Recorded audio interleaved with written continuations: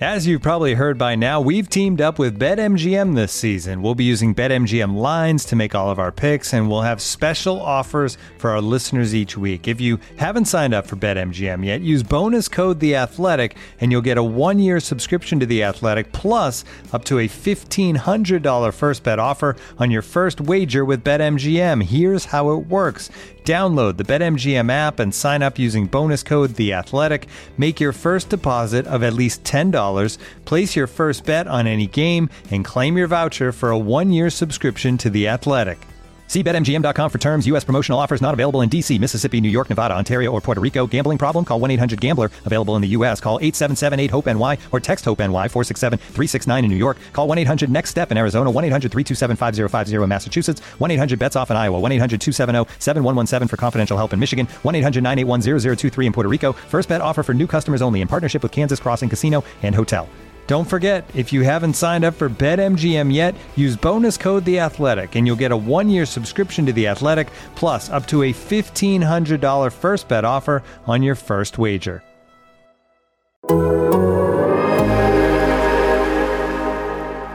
Listen, a great football game. Our fans were unbelievable, the ones that were here, and we appreciate that. Brandon Staley's done a heck of a job with this football team, and these games come right down to the last series. I mean, it can go either way. I was proud of our guys for stepping up and doing a nice job offensively that last series that they had, and defensively the last series that the defense had. So that's big time football at the right time, and much appreciated. So. Kelsey again had another 100-yard game. He's done a nice job with that. It was good to get Pacheco 100 yards. I mean, we needed that today. Every yard of it. It was good to see some of the young guys step up. Whether it was Watson having a start and Sky stepping in there and doing a nice job on the offensive side. Defensively. Bolton was all over the place. I mean, he's been doing that all year. So, I could keep going. The offensive line, Pat Mahomes, I mean, what are you going to say there? So he calms everything down, both sides of the ball he helps out with. And Kelsey does the same, and Chris and Frank. And it was good to have Frank back, Frank and also Bolton. So all those guys, the good players really stepped up and calm things down when it was needed. So, anyways, with that, time's yours. Don't stop me if you've heard this one before, because I want to get into the show, and you would have to stop me if I was here to tell you a story, a tale perhaps, about how the Kansas City Chiefs, powered by Patrick Mahomes and Travis Kelce, vanquished the Los Angeles Chargers after giving the Chargers that one thing that hurts the most. No, not a touchdown. Hope. That, once again, is how this division seems to be playing out. And boys, I feel like we could just about go ahead and blow the party horns, let off the party poppers, and declare the AFC West a lost cause for those other three teams. Because dun, dun, it's dun. over. It's over. Vince Carter gifts abound in the AFC West. The Chiefs victorious in LA. Joshua Briscoe, Seth Kaiser, and Nate Taylor here with you. And Nate, you said right before the show started, can I share some vignettes from my time in Los Angeles? And Nate, I would love nothing more, no better way to kick off this edition of Times Ours here on The Athletic. So, I'm going to give a few. I got several, but hopefully I'll sprinkle them during the course of this here episode. Look, guys, I don't use this podcast often to tell you that I'm right. But I'm right. Like, this team in the Patrick Mahomes era in Los Angeles, it never, ever fails. Dad texted me. Wife texted me. Everybody's texting me with 2 minutes left. Guys, I gotta focus. Just like everybody else on the field. Like, I gotta focus. Like, what's gonna happen? Which is hilarious to me because you're asking what's gonna happen, and yet you've seen it. I don't have to text. I don't have to text back. Like, I just, it's okay. But I'm right. This trip to LA was really, really awesome for me, both personally and professionally. The first little vignette here is I met someone at the original Pancake. They told me to meet them at this location. It was wonderful. I had so many people eating pancakes around me that it was great. And I was like, I just want to eat more pancakes, but I'm physically incapable of doing that right now. The eggs were awesome. Bacon. The weather in LA, once again, spectacular. Guys, I know she's not with us because she's probably playing hockey elsewhere. But times are original. Danielle and I saw each other. What? Hugged each other. Shared so many thoughts about the idea that, like, you know, can I convince you to come to Kansas City? I am shaking with jealousy. Nate did not. I did not share this. He did not tell us. Did not share I am this. so jealous right now. Oh man. Shout out to Danielle. And Nate, you're fine too. But shout out to I've seen Nate recently. me too. It's getting old, jealous frankly. of Danielle for getting to see Nate. Jealous of Nate. She loves the show. She says hi and that she loves everyone who listens. We obviously talked about the Troy Aikman thing. We obviously talked about her watching the game and people informing her that yes, he has passed Troy Aikman in touchdowns. But Real quick backstory on the Aikman thing. If you didn't know, that none of that happened the way that it happened, unless Danielle, I'm going to say, intentionally attempted to sabotage my life and well-being. Not to mention your career. Not even mention my career. That was the least of my concerns. Yeah, so Danielle's out in LA, and it was great. Awesome. You know, we were laughing. The only other times we've seen each other is at, you know, the Super Bowls. So I told her, I'm like, hey, if you want to, you know, if things play out a certain way, you know, we might see each other in a few weeks. So podcast extraordinaire friend. Yeah, that's how I started my Sunday morning. So that's stupendous. Yeah, it was really great. And then, you know, when I hugged her and we took a photo, which I'm going to send you guys here in a minute. Can't wait. Sometimes you just have those feelings like, man, it's going to be a good one today. That's the power of a hug from Danielle. Yeah. And then nobody let that down. The good day continued from every step. I can't wait to see this picture. I am so upset of just being left out until this moment, but also I respect it 100% as a podcasting move, Nate. Yep. I just feel like I would have had some secret message for you to give to Danielle. I don't know what it would be. Something Nick Cage related, certainly. But I'm so mad I could just smack your face off. I don't know. That's all I've got. Where were you watching this game, Seth? Because I was on Eastern time, which start a football game at 8:20 p.m. local time is a whole different kettle of fish. So I was watching this game with my loud family. Oh, see, that's nice. I like that your family's loud.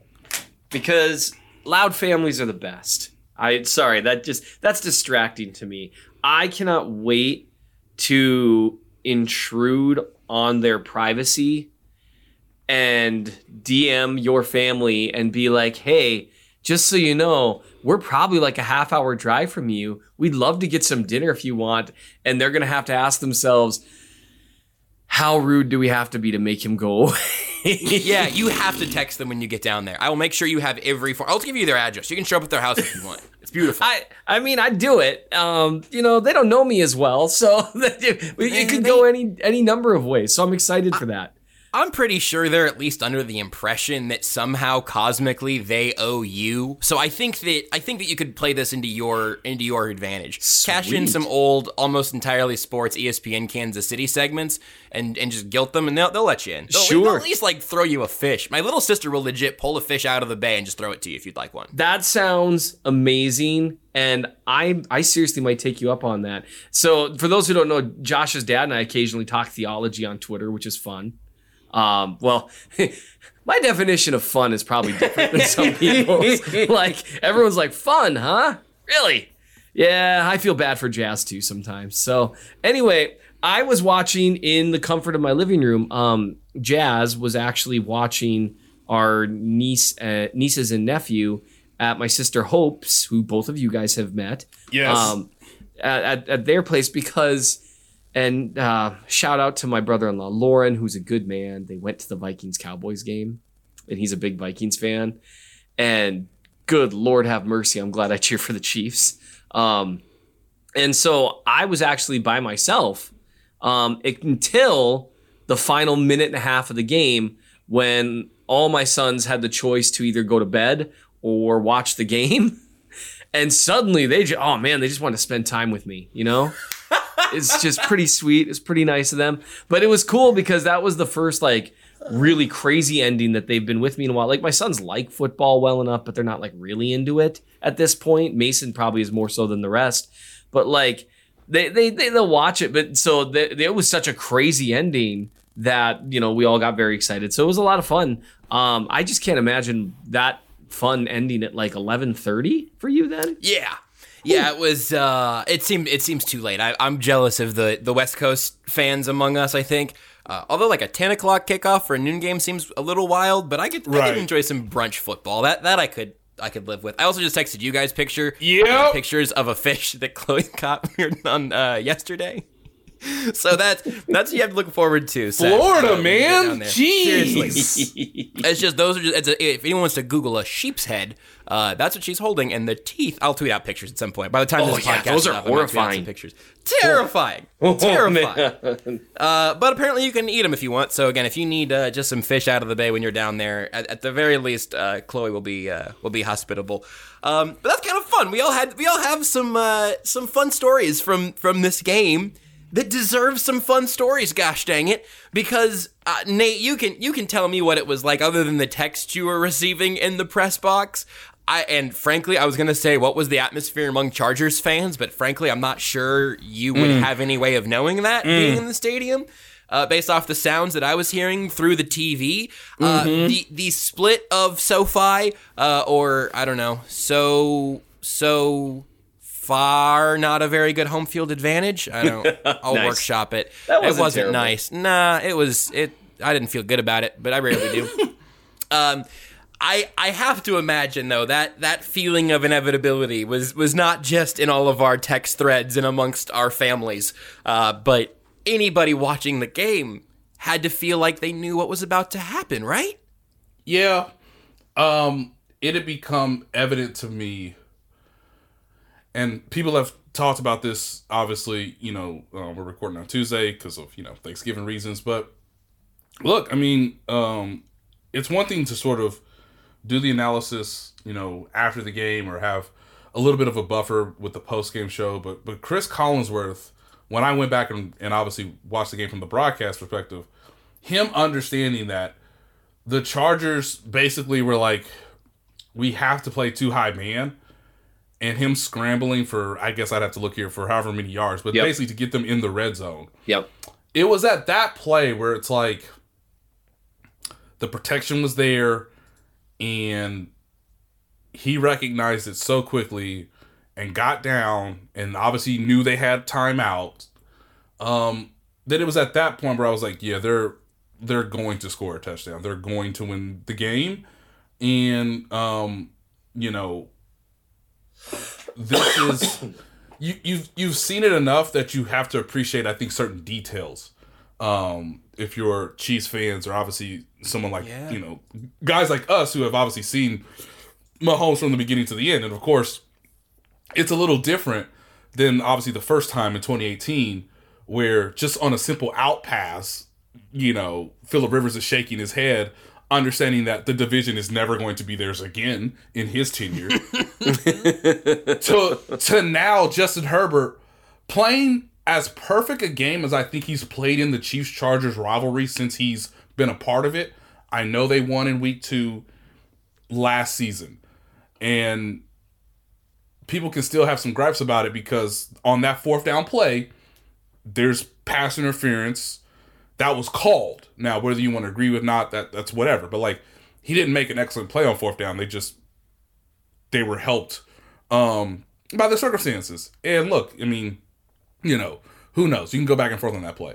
But in terms of decision-making, excellence, having some of his guys back, having one guy back for one highlight, get him off the field. That was a heck of a catch, too. It's an amazing catch. What a catch. Man, Mike Williams can play.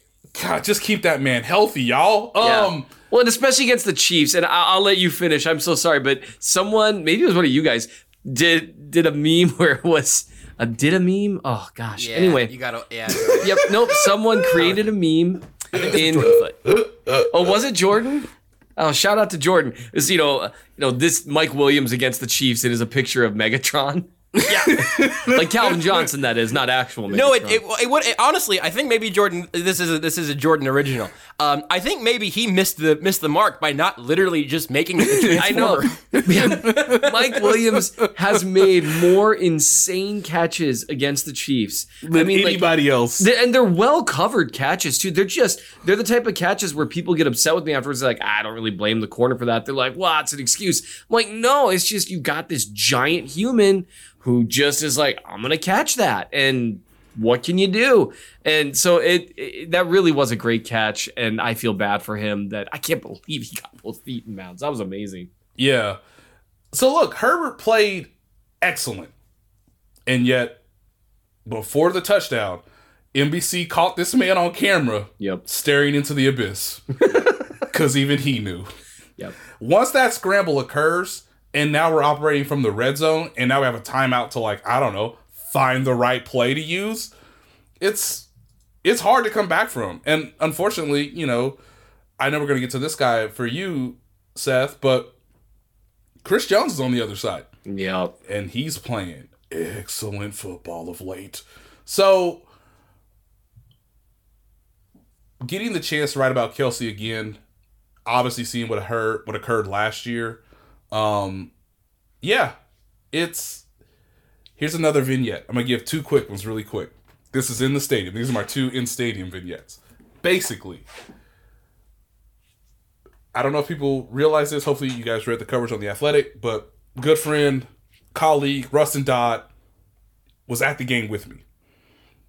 So, me and Rustin are talking through these things. It's third down. They are getting ready to start the fourth quarter. I come to Rustin and I go, "Hey man, what you thinking?" I don't know. We'll see. I was like, "Well, you can go a number of ways. Maybe you can write about Mahomes. Obviously I do that. Quite often, pretty frequently. So if you want to get in on that, that's fine." And he's like, "Okay, if they win this game, I'll write about Mahomes." I said, "Hey, great, excellent. And you guys should go read and check that out." Literally the next play, mid-reception, I walk away from him to my seat, and I say, "Yeah, he's a Hall of Famer." And Rustin was like, he's not in, press boxes all the time watching games, but I think he felt like, what do you mean? He hasn't even, why is Nate walking away from me as Travis Kelce enters the end zone for the second time? It's like, because this is what happens. It's Travis Kelce against the Chargers. This is ultimately what I wrote, which is so funny because I think the last generation was, well, this is Antonio Gates against the Chiefs. This is just what it is. So we've gone from we've gone from Tony Gonzalez against the Chiefs to Antonio Gates, or against the Chargers, I should say, to Antonio Gates against the Chiefs, to now Travis Kelce against the Chargers. Who knows what species the Chargers are going to get in a few years to balance out this galactic battle of amazing tight ends. And then, secondly, in the locker room, they've won the game, obviously. Rick Burkholder is never supposed to talk to me, by and large. VP of sports health, medicine and performance, I believe. I should say never. I mean, obviously he's a lovely young man, but he's definitely older than you. They obviously want to keep information. Yeah. So, by the way, folks, Kadarius Toney, saw him in the locker room. Positive sign. By the way, saw Juan Thornhill in the locker room. Positive sign. Also Clyde Edwards-Helaire in the locker room with a walking boot on his right ankle. Not a positive sign. Okay. So we're talking about the field, and I'm like, do you feel like you guys did enough? Were you prepared enough? Obviously, there's this study going around of SoFi just turf just being awful. And it is. Exhibit A, Mike Williams. Anyway, he goes, Rick Burker's like, I gotta stop talking to Nate and, do my job after the game. And he basically pulls a mic drop where he says, well, it helps when 15 has a cape on.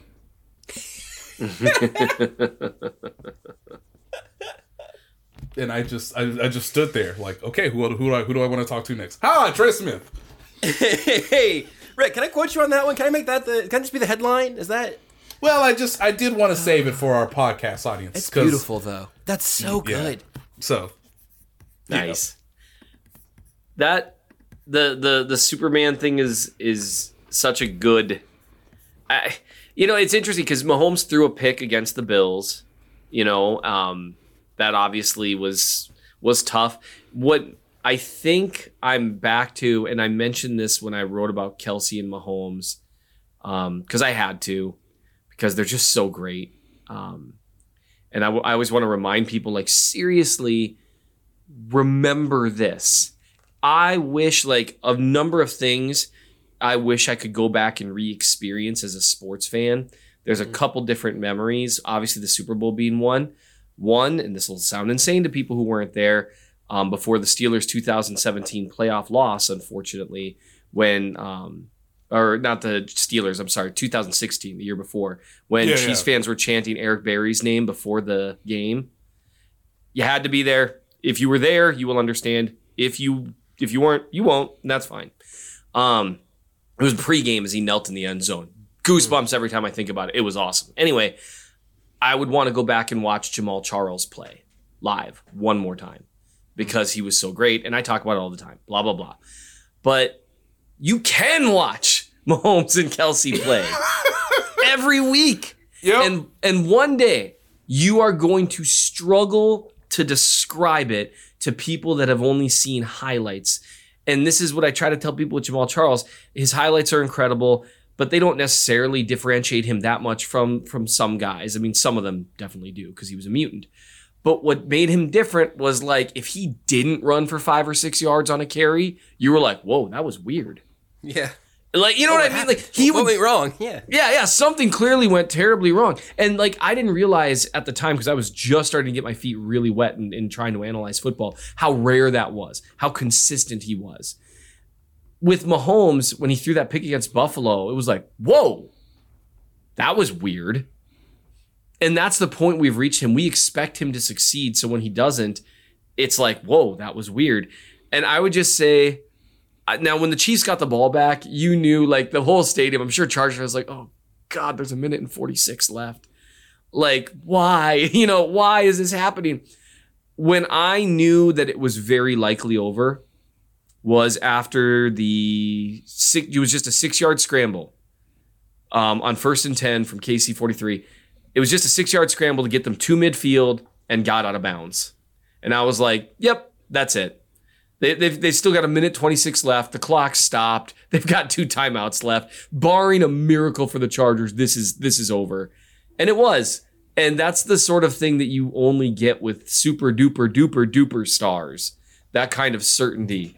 And it was fun to watch. Those two, they're just so great. And I just remember that every time you watch, man, there are people that are going to wish they could have watched what I'm watching right now. And just the play after play greatness of it, which is another thing I think separates both Mahomes and Kelce from their contemporaries or competitors in terms of who might be as good as them. It's just snap after snap after snap after snap after snap. It's constant. And that's just so fun to watch. They picked on Derwin James, dog. Yeah. Picked on him. Yeah, the Chargers on that game-winning touchdown, the Chargers got the matchup they wanted. And honestly, it's the matchup I would probably choose. James does well. And Kelce, now, you want to know I'm going to go forward and backwards here. You want to know why Justin Watson saw so many snaps? Watch that play. Because He picked the bejesus out of Derwin James without making any contact with him whatsoever. He just kind of danced in front of him for a split second and then kept on going. And that's why Justin Watson see the field, because Andy Reid knows he will go exactly where he is supposed to. And on a play like that, you need that, right? That kind of timing and going exactly where Kelsey's expecting you to go. But that only really works because James is a freak. That only works if Kelsey gets an incredible release off the line from a guy who at this point is twice the athlete he is, and he does. And then he just outruns everyone. He's 33, man. He's only 4 years younger than me. Like, I got exhausted watching him. Like, it was so cool that I mean, they knew what the Chargers would want to do in coverage, and they took advantage of it. It was a great play call. It was well executed by everyone.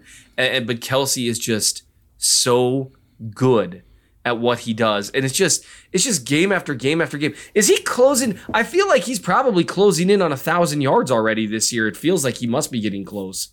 I'll get that to you really quick, but Josh, go ahead and tell everybody. You got an announcement to make, and yeah, I do. I can't wait for people to get this. I do. This is my only additional thing that I will add to what you guys have already said, specifically about Travis Kelce. And I'll give you the headline first. Here's my announcement. I do not care about any of this.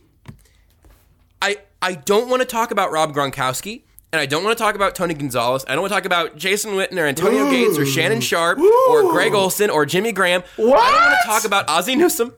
I don't want to talk about any of them right now. Because when you're talking about Travis Kelce, the only thing you can do to properly put him in context and to properly appreciate him is to just talk about Travis Kelce. And this really isn't like a podium thing for me. This is more like looking in the mirror long enough and eventually realizing this. I am a comparison shopper. Like if you give me 100 Google tabs, Google Chrome tabs, I will fill all of them with 100 different versions of basically the same thing that I want to buy, and I'm going to download the thing to try to get the coupon codes, and I'm comparing all the best versions of all of these things, and eventually 3 hours have gone by, and I realize, I probably should have just hit click buy, put it in the cart, do my research, and move on with my life. I don't want to do this anymore. With quarterbacks or with tight ends or with Mahomes and Josh Allen or Mahomes and Tom Brady or Mahomes and anybody else ever, and really specifically with Travis Kelce, the best, most simple, easiest path to discrediting something we are seeing that is so incredible on a weekly basis is to put it up next to other players and say, well, what about this guy?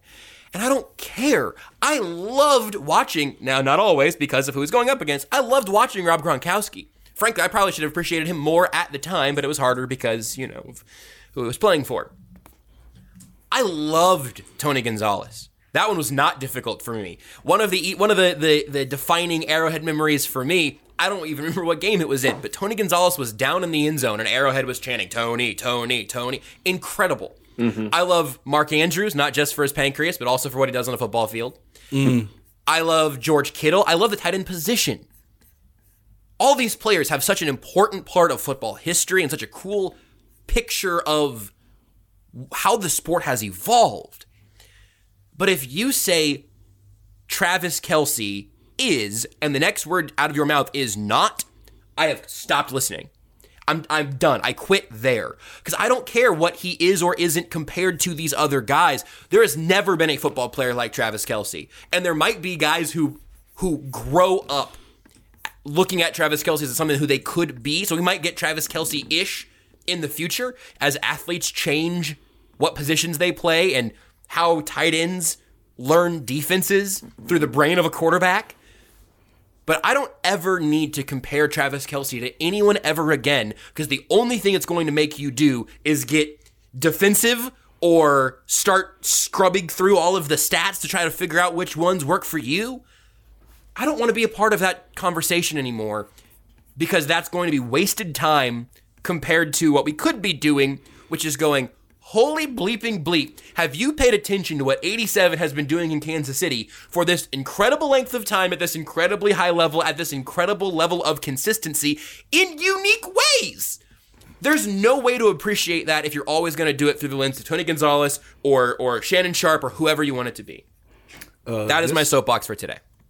This season, to bring stats into this, 10 games, 69 receptions, 855 receiving yards. Lord. His longest reception was for 46 yards. He has 11 touchdowns. He leads the NFL, the entire league, in touchdown receptions.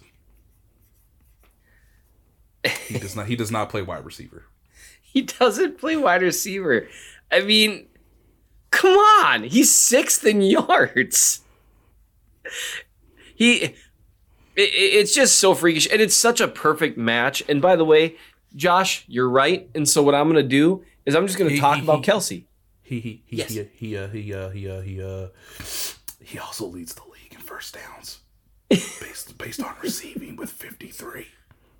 He's a tight end who's averaging 9.1 yards per target. And it's not because he's, been targeted, 30 times on, go routes or seam routes. You know what I mean? It's like they're asking him to run a full route tree. It's the funniest thing to me. I didn't know Juju Smith-Schuster, by the way, even after missing a game, he's still top 20 in yards in the league. Mm-hmm. I did not know that. Get well, Juju Smith-Schuster. They missed you at times. You could really see it. But the NFL, by the way, the rare fine for something that wasn't a penalty, the closest the NFL gets to admitting it got something wrong. Just on that Juju hit. Yes. Yep, and that, Ugh. So I don't want to throw us off that direction. Just you mentioned it. I wanted to pass that along because I was expecting that. No, yeah, I hope they. I'm glad that they at least gave some acknowledgement of that because that was a tough play to watch. But I mean, Kelce just, and this is just year after year after year. He's at 855, and so he's gonna pass 1,000, barring something catastrophic, for the 7th year in a row. What was the record before? Was it 3? I think it might have been 4, but yeah, it's not close. I'm trying to remember because I don't remember anyone else ever doing it. I thought he was the first one to do it 4 years in a row. You know what? You guys talk about things. I'll look into it. I'll find you that by the time we. Right. Well, because there's consecutive. There's total. I'll figure it out. Yep. And so because altogether I think 4 is the record, and he's done it 7 years. Gronk, Witten, and Gonzalez. No, I'm not comparing them. All had 4. They all had 4 total. All had 4 total. Correct. But not in a row. No. I'm 99% sure the record was 3 in a row. And he's such a perfect fit. And this is the reason I really want Chiefs fans to appreciate this as well. Mahomes and Kelce fit together even better than Mahomes and Tyreek Hill.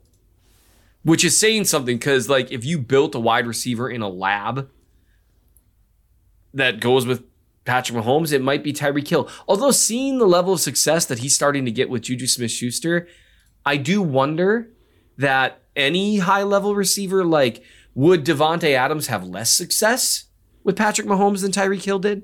I don't know. And I'm not taking away from Hill. He's probably the best receiver in the league. He's a stud. But for as much as like that guy is like perfect for what he does, the deep ball, all that stuff, the freelancing and the understanding of the game and angles and what's going to happen in the next 3 seconds, I can't think of a better fit in the universe with Patrick Mahomes than Travis Kelce. That's like the whole, like, it's weird when it goes wrong. When Kelce wasn't looking for that 3rd and short because he got hung up on a chip there for a second and it kind of bounced off his face because he wasn't looking yet. That was like one of those times where it was like, whoa, that was weird. Because you're just used to them being on the same page with these freakish things. It's kind of like, famously after the Houston game, when Kelce goes to Mahomes, like, I have no idea how I'm going to do that. I turned around and the ball was there. And Mahomes like, I was hoping you would. And it's like, what? You just said the 3-second thing. It's like both of them can see 3 seconds into the future. Yeah. Like, that's what I'm going to use that forever. That is exactly what it's like. They really can. They both are the Prince of Persia. If you remember that game, I probably just dated myself, actually. But but they can rewind time for 3 seconds. And, like, can you imagine the trust in someone to say, I was hoping you'd do that. And in an NFL playoff game, you made a throw based on hope? And to this day, Justin Reed will always tell you, dog, it was different out there. It was different. It was really different out there. I was responsible for covering this man. Oh, that was tough. That was a tough game for him because it's just different. Sometimes he brings it up to us, and it's hilarious because we're like, you was on the other side of that, right? Like, and I don't bring up he who shall not be named. So you was like cool when they gave you the ball for the fake punt. You was cool with that. You was cool with that. And then you had to cover him. Yeah. Whew. Right after getting tackled by Dirty Dan Sorensen. I believe that was Justin Reed's second playoff game because the first playoff game was one of the put it in the lore. Throw it to, as Dominique Foxworth says, a square body across the field. There will never be another high like Josh Allen high in first year in the playoffs. But yeah, it was so cool. And you know what? We've been talking for 30 minutes about greatness, and we haven't even gotten into the fact that Chris Jones just flat out took over that game. Go do it. I'm turning my mic off. I don't need to be here for this. Seth, cook.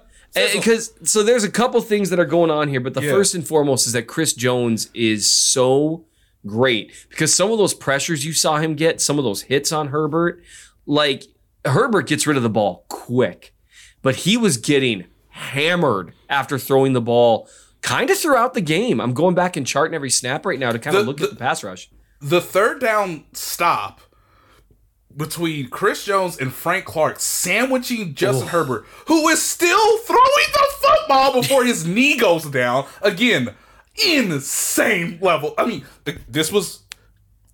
Guys, he's only going to get better, I assume, but this was Justin Herbert's best game against the Chiefs. Oh, yeah. Because he's terrific.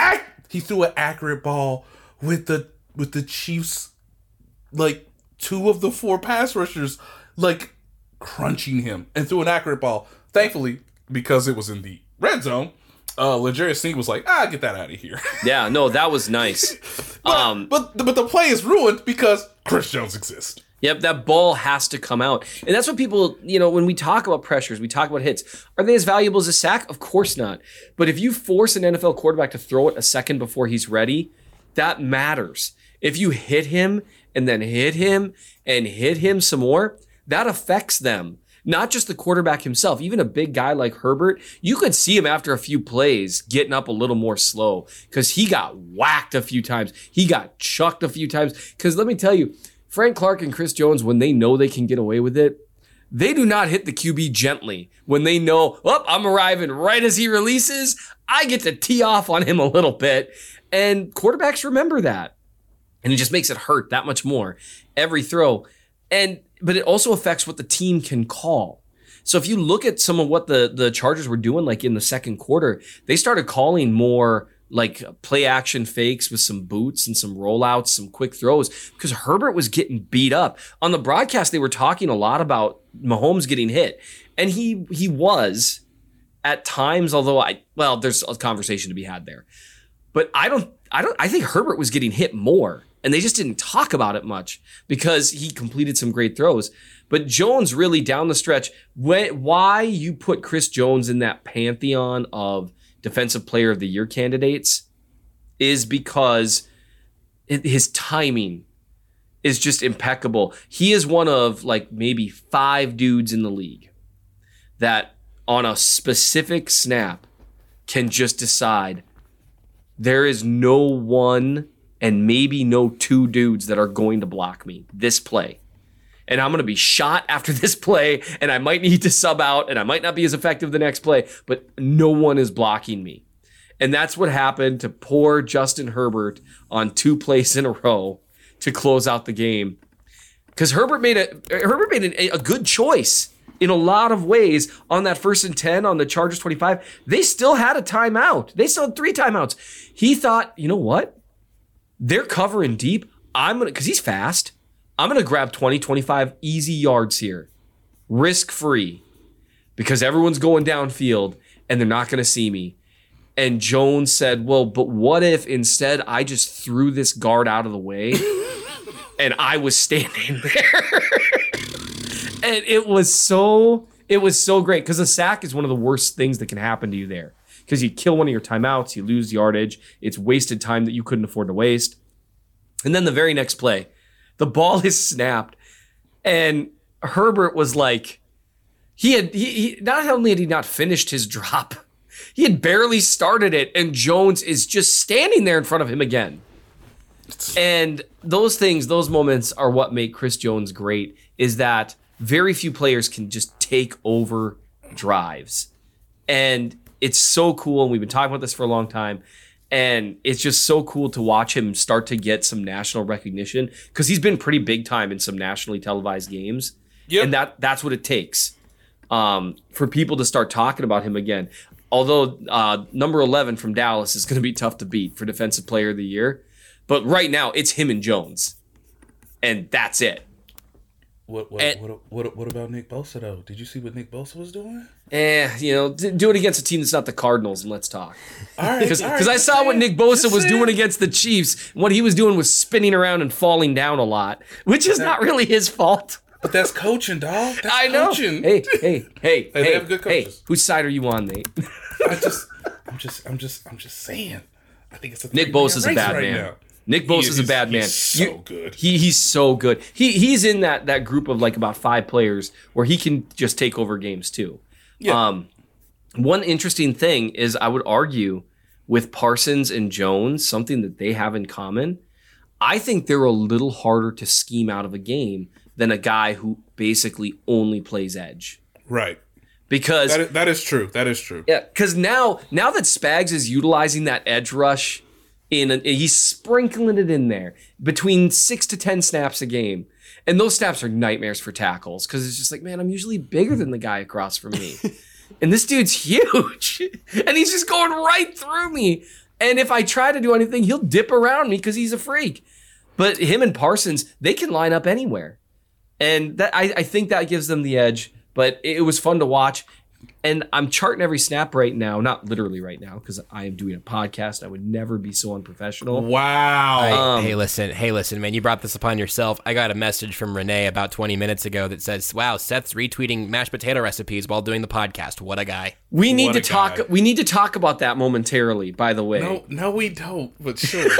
Also, you brought up how focused you were, no officer, no, I don't know, illegal animal smuggling going on here with like a lemur on your head. I mean, this is unnecessary. I'll say this really quick, because I think, context matters. And look, I can't watch every Dallas Cowboys game. I cannot watch every 49ers game, although I do think the best candidates for the Defensive Player of the Year as we enter, yes, ladies and gentlemen, real football. Week 12, Thanksgiving Day. Real football has occurred. Which, by the way, the Chiefs won the division before real football started. Now, that's just in the preseason. Just wanted to, we all have to remember these things. This is why I'm here. I am the adult in the room, as they suggest. I guess. As they observe. As they observe. But look, context matters. So, yep. Matthew Judon has 13 sacks. He has been awesome. Yeah. Nick Bosa has 10.5. Micah Parsons has 10. Quietly, Justin Houston has 9. But, Dude, he's going to do it forever. He's going to be 95 years old. Now, he's only played 7 games, but when he's in there, pretty good. Chris Jones also has 9. Chris Jones should have more sacks than Nick Bosa and Micah Parsons. And the reason why is because in the last 5 games, Chris Jones has recorded at least half a sack in all 5 games. So, sack against Buffalo, 2 sacks against San Francisco, half a sack against Tennessee, sack and a half against Jacksonville, and obviously 2 sacks against the Chargers. That does not equate to his sack that should have occurred against the Indianapolis Colts. I mean, Matt Ryan pulling out all the tricks, and the strip sack fumble that was gently putting the quarterback down too gently against the Raiders, which, changed the whole complexion of the game. So really, he should have 11 sacks, and be right there with Matthew Judon, who has 13. Would you like another vignette? I would love another vignette. You got me. I am captive here. Okay. If you go to LA, obviously, I think some people have recommended, or some people have said that like they appreciate my recommendation for going to SoFi Stadium. Some of those people was at the game on Sunday. Now, when you are in LA, my two favorite parts are Venice and Manhattan Beach. Oh my Lord. Now, I had a wonderful, awesome belly laugh time with some Times Ours listeners. Yes. Yes. Yes. Fantastic. So Clint Newton, shout out to Clint. He's in the rafters. I mean, we got to put Legend. him in the ring of. Absolute we legend. just got to put him in the ring. Absolutely. He suggested that we all get together at the Kettle, which is a long time, just great diner in Manhattan Beach. Go if you can. It's so next to the water. I mean, it's for a Midwestern boy like me to see some waves. Now, he brought some friends along, and it was so great because it was Alan, Mike, and Steve. Yep, all good dudes. All great dudes. They all listen to the podcast. Thank you, gentlemen. We could not appreciate it more. I don't know y'all like that. I'm not gonna say you're good dudes until you prove it. Well, Clint and Alan especially have proven to be good dudes to me time and again. Maybe they don't like you as much. I mean, that's my guess. Yeah, that's actually fair. Yeah, That's my educated guess. That's a good point.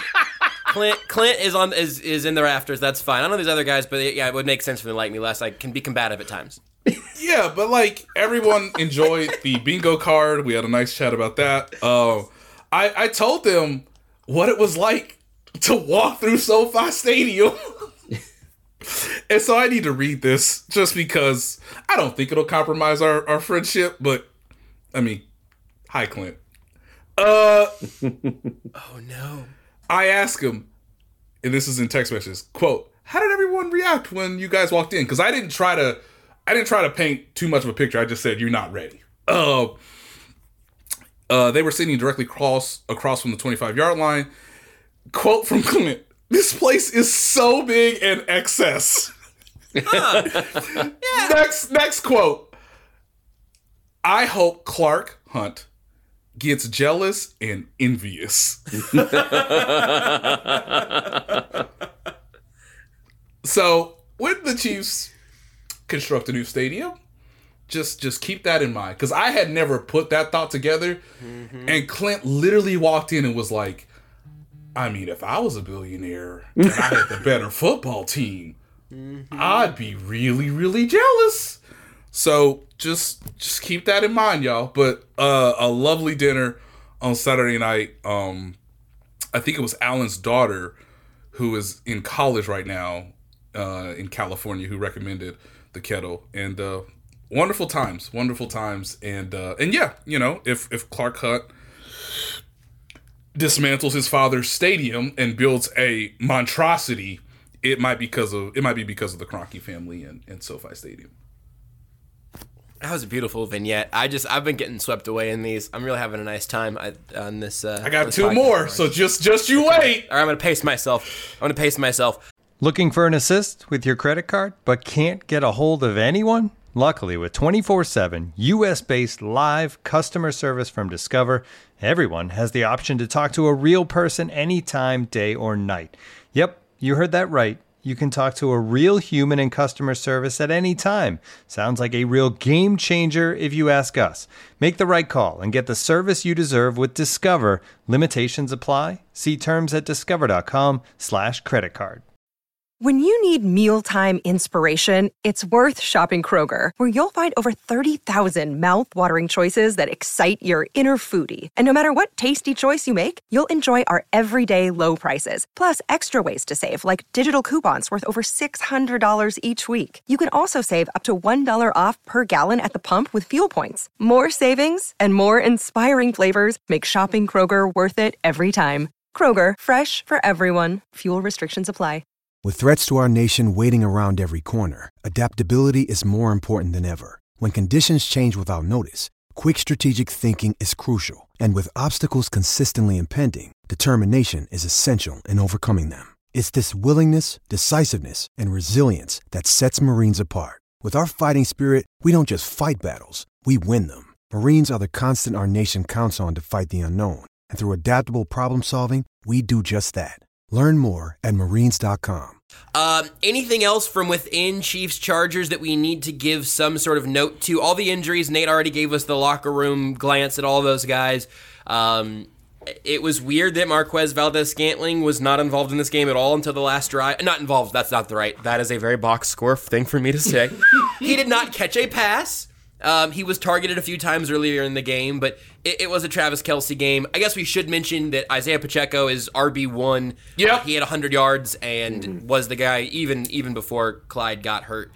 Seems like that would be unlikely to change in the near future. But that Ronald Jones healthy scratch stash. Looks like that'll probably come to fruition this upcoming week. And Sky Moore, when the Chiefs were out of options, got him out there, and he played some really good football. So I don't know if you guys want to highlight either of the offensive rookies there, but nice showings for both of them. And I think the last couple guys we needed to mention from at least on the offensive side. I think the underrated rookie, and I couldn't get to him because I didn't talk to him after the game, was Brian Cook, who was playing in place of Juan Thornhill, and did a very adequate job. And I think for the secondary as a whole, this is the kind of growth you want. Hey, it's going to get a little bit harder each week. Mike Williams and Keenan Allen, them some real dudes. But hey, you got that experience. It should serve you for the rest of the season. And, from the Chiefs' perspective, they are thankful because Patrick Mahomes and Travis Kelce exist. And hey, you learned that lesson in a victory, not in a loss. So for Joshua Williams, I thought Trent McDuffie looked very good at times, yet again. Brian Cook had a potentially game-altering tackle. It's funny, Nick Jacobs just tweeted out the all-22 of it before Chris Jones said, I'm just gonna stop this 3rd and 2 inside the 5 right before halftime. But the couple plays before, Brian Cook makes a really nice tackle on Austin Eckler. So, dang, dog. Y'all spent all that money. Y'all made all them trades. Y'all tried to maximize a star quarterback on his rookie deal. And y'all out here getting beat by some rookies. That's some of y'all zigging, they zagging. I think that brings us really nicely to the fact that the Chiefs, it really is, time is a flat circle. And let me check my notes here, mid to late November, the Chiefs are in sole possession of first place in the AFC. Now, there's some teams nipping at their heels. Yep. Like the AFC East, and it's so funny because the Bills won, but man, they could have some problems because their division is suddenly so you can go toe to toe with Bill Belichick, who is a problem. The Jets defense is a problem, although according to Tyler Wilson's doing just fine. So. I wonder what Zach Wilson thinks. Dang it, I did it again! Oh, it was such a good joke, too. Well, it was an adequate joke. Do I think that I held back times ours with that failed joke? No, I don't. But does he have that dog in him, though? Where's the dog, Zach? Yep. Zach, I thought they said you had the dog in you. Where the dog at, man? Yeah. Where the dog at? And then, the Dolphins they've already beaten the Bills once. This is... They've got a tough they've just got a tough thing to go through. Everyone in the AFC East.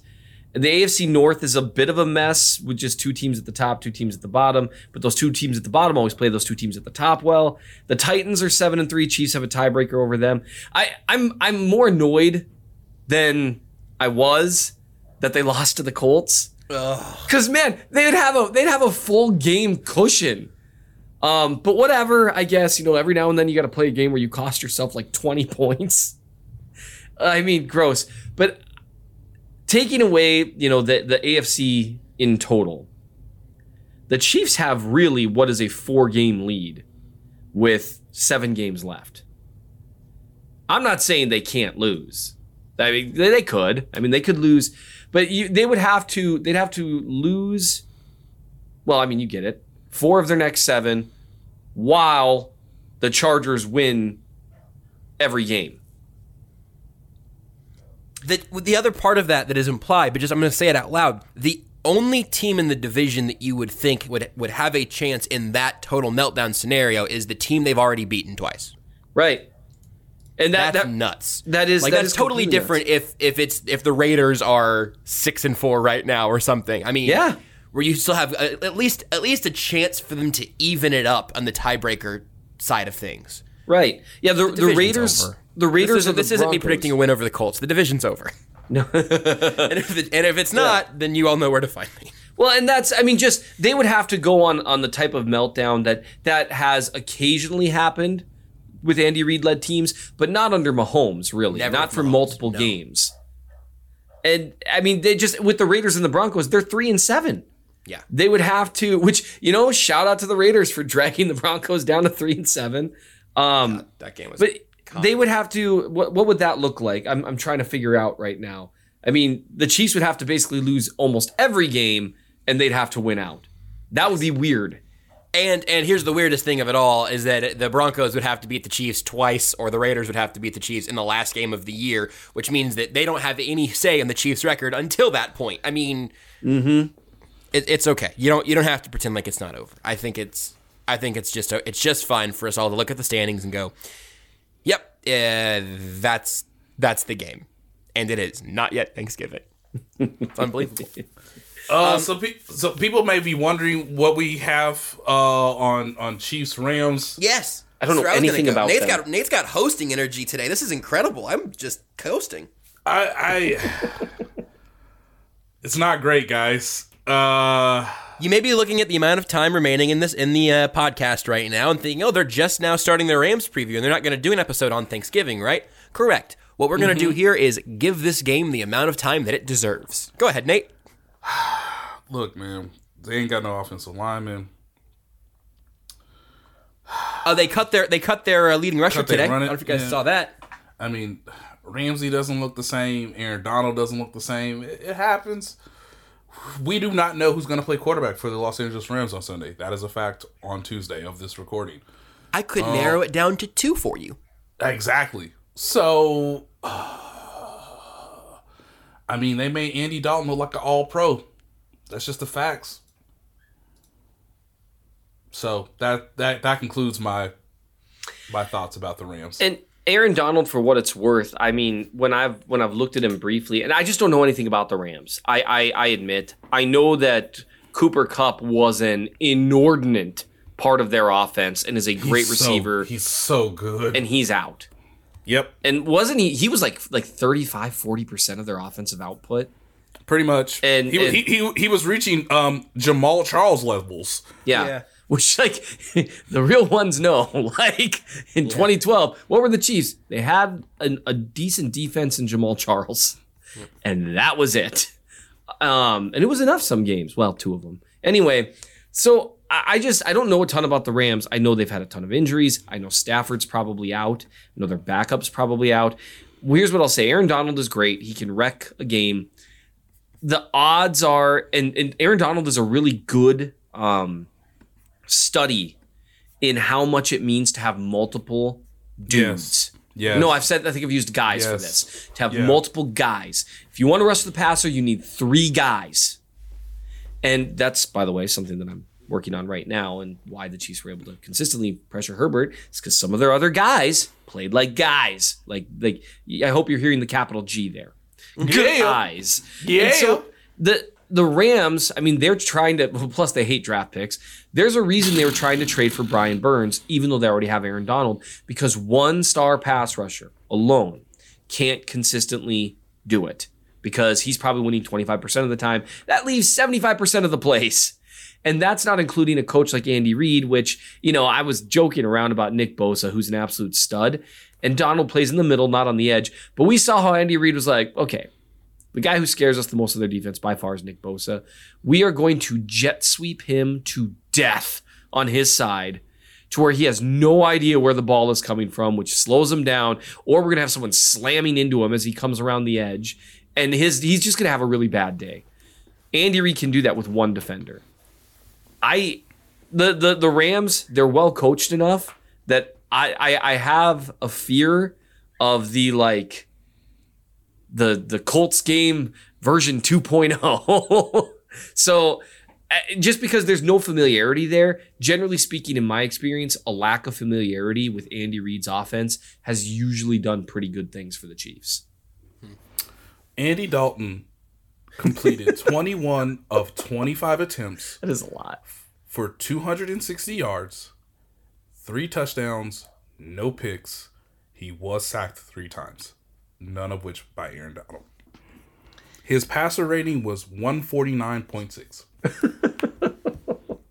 Yeah, I'm good, guys. I'm good. Thanks for listening to this. I mean, really, what are we... But here's the thing I'm looking forward to. I'm looking forward to seeing the best interior defensive tackle in football and also Aaron Donald. Yep. Oh, man. You know what? People are saying. Look, if this is a fully healthy Rams team, this game has some juice. If it's even just a healthier but still depleted from the Super Bowl Rams team, if they were still banged up but somehow playing decent football, this game's up to 14.5 now. This is not financial advice, but I'll give you my score prediction now so we can wrap it up, because this feels like a 34-10 type of game. And Andy Reid takes his foot off the gas at times, and I don't like a 14-point spread for betting reasons, because that's easy to cover. That happens. Sometimes it's because Chad Henne and hold on.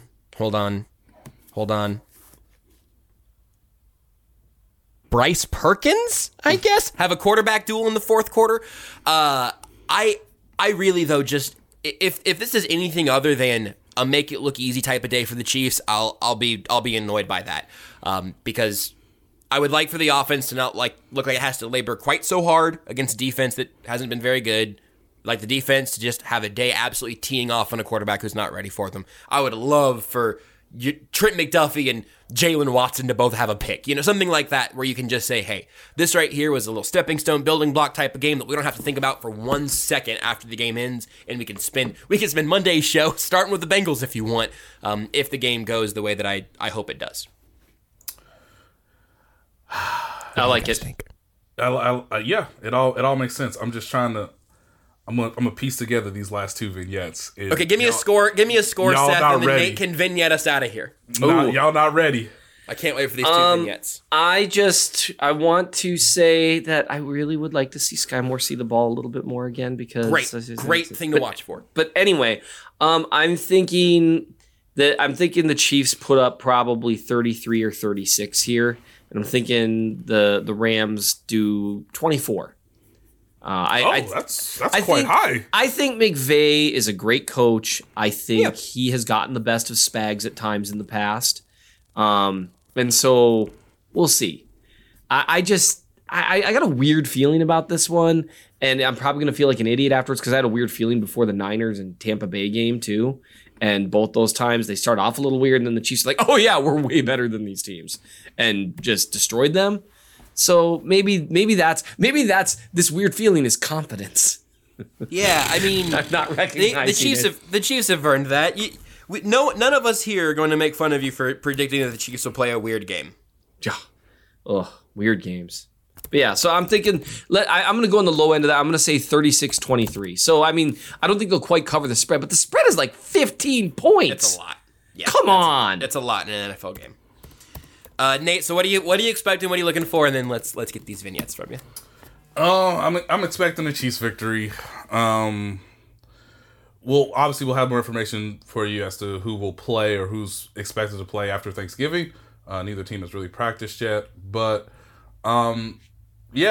Sky Moore seems relevant, and let's see Isaiah Pacheco in another game. Let's see if he can be consistent.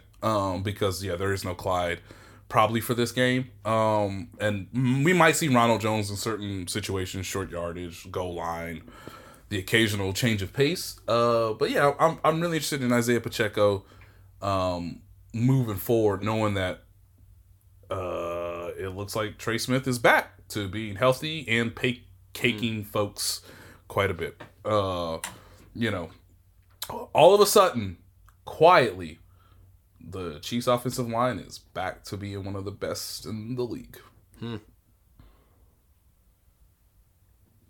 Is it vignette time? Sorry, I thought I was ready to just. I was All ready to right. get swept away in another Okay. one of Nate's woven worlds of wonder.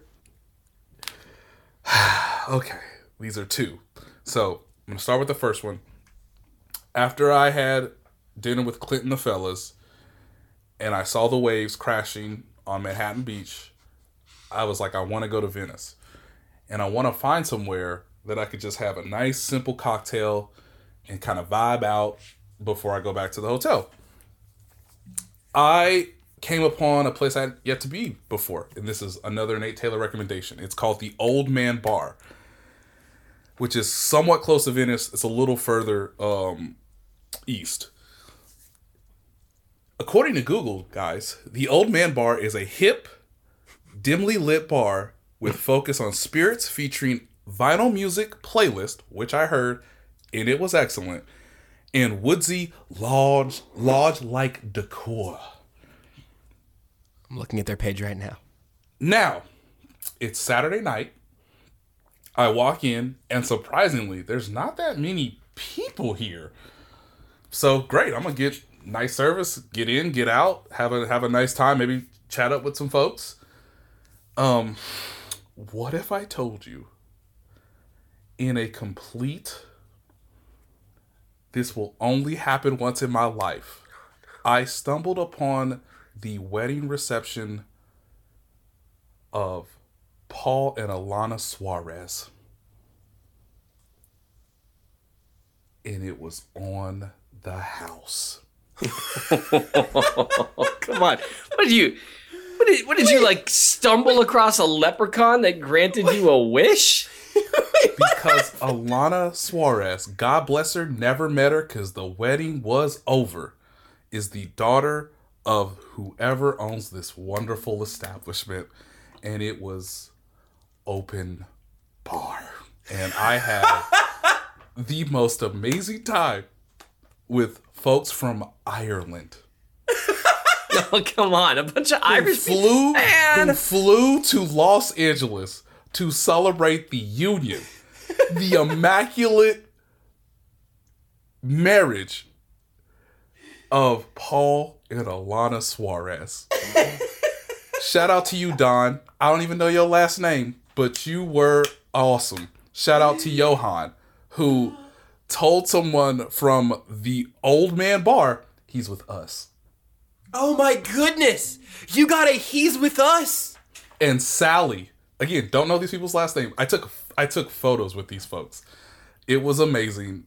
There's nothing better than crashing a wedding reception. There's literally nothing, and I was never planning on this. I just wanted a nice, I don't know, old fashioned, or hey, what does the bar have to offer? You know, I just want to hang out. Shout out to Sally, who saw pictures of my wife and kid and was like, I cannot believe this is happening. And Sally, I literally thought the same thing. Paul and Alana Suarez, I never met y'all, but this is gonna work. Y'all gonna be just fine. You guys have the coolest friends, apparently. The coolest friends. Now, That's incredible. vignette number 2, and this will take us. That's not the closer, huh? All right. That's not the closer. This will, because that happened Saturday night. This will take us from an audio standpoint into Thanksgiving. It is Monday night. I chose to fly Monday night because Delta had a direct flight, a rare direct flight from Los Angeles to Kansas City. All right, cool. I wrote a story that morning, went back to Manhattan Beach, picked up some seashells for my wife. God, saying seashells is really hard for me.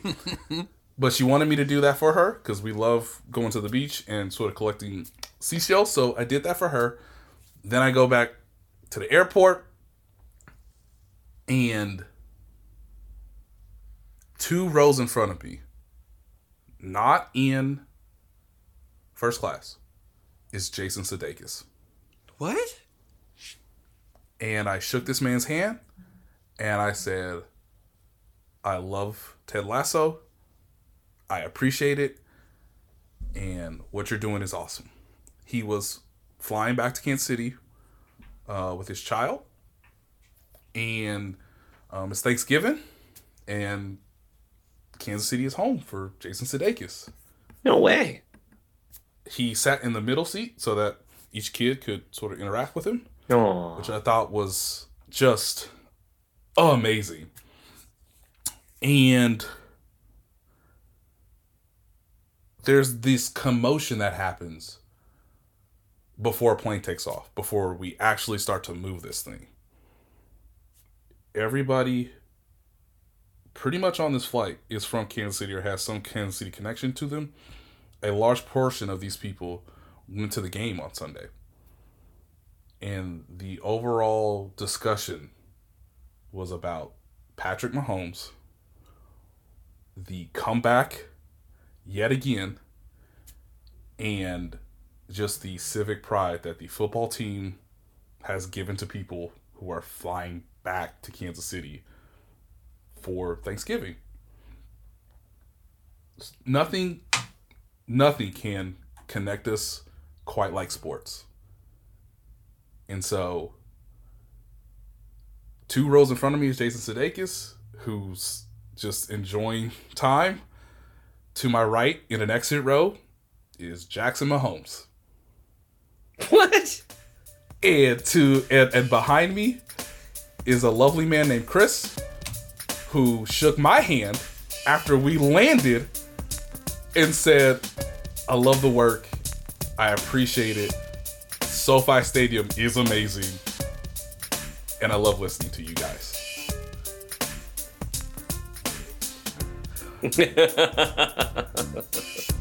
Guys, this doesn't happen often. It's one of the best weekends of my adult life. And they also played a football game. So, happy Thanksgiving to everyone. And just know that even in LA, there's something about this football team that has given people hope, appreciation, pride, and honestly, thankfulness for what it does for them and where they're from.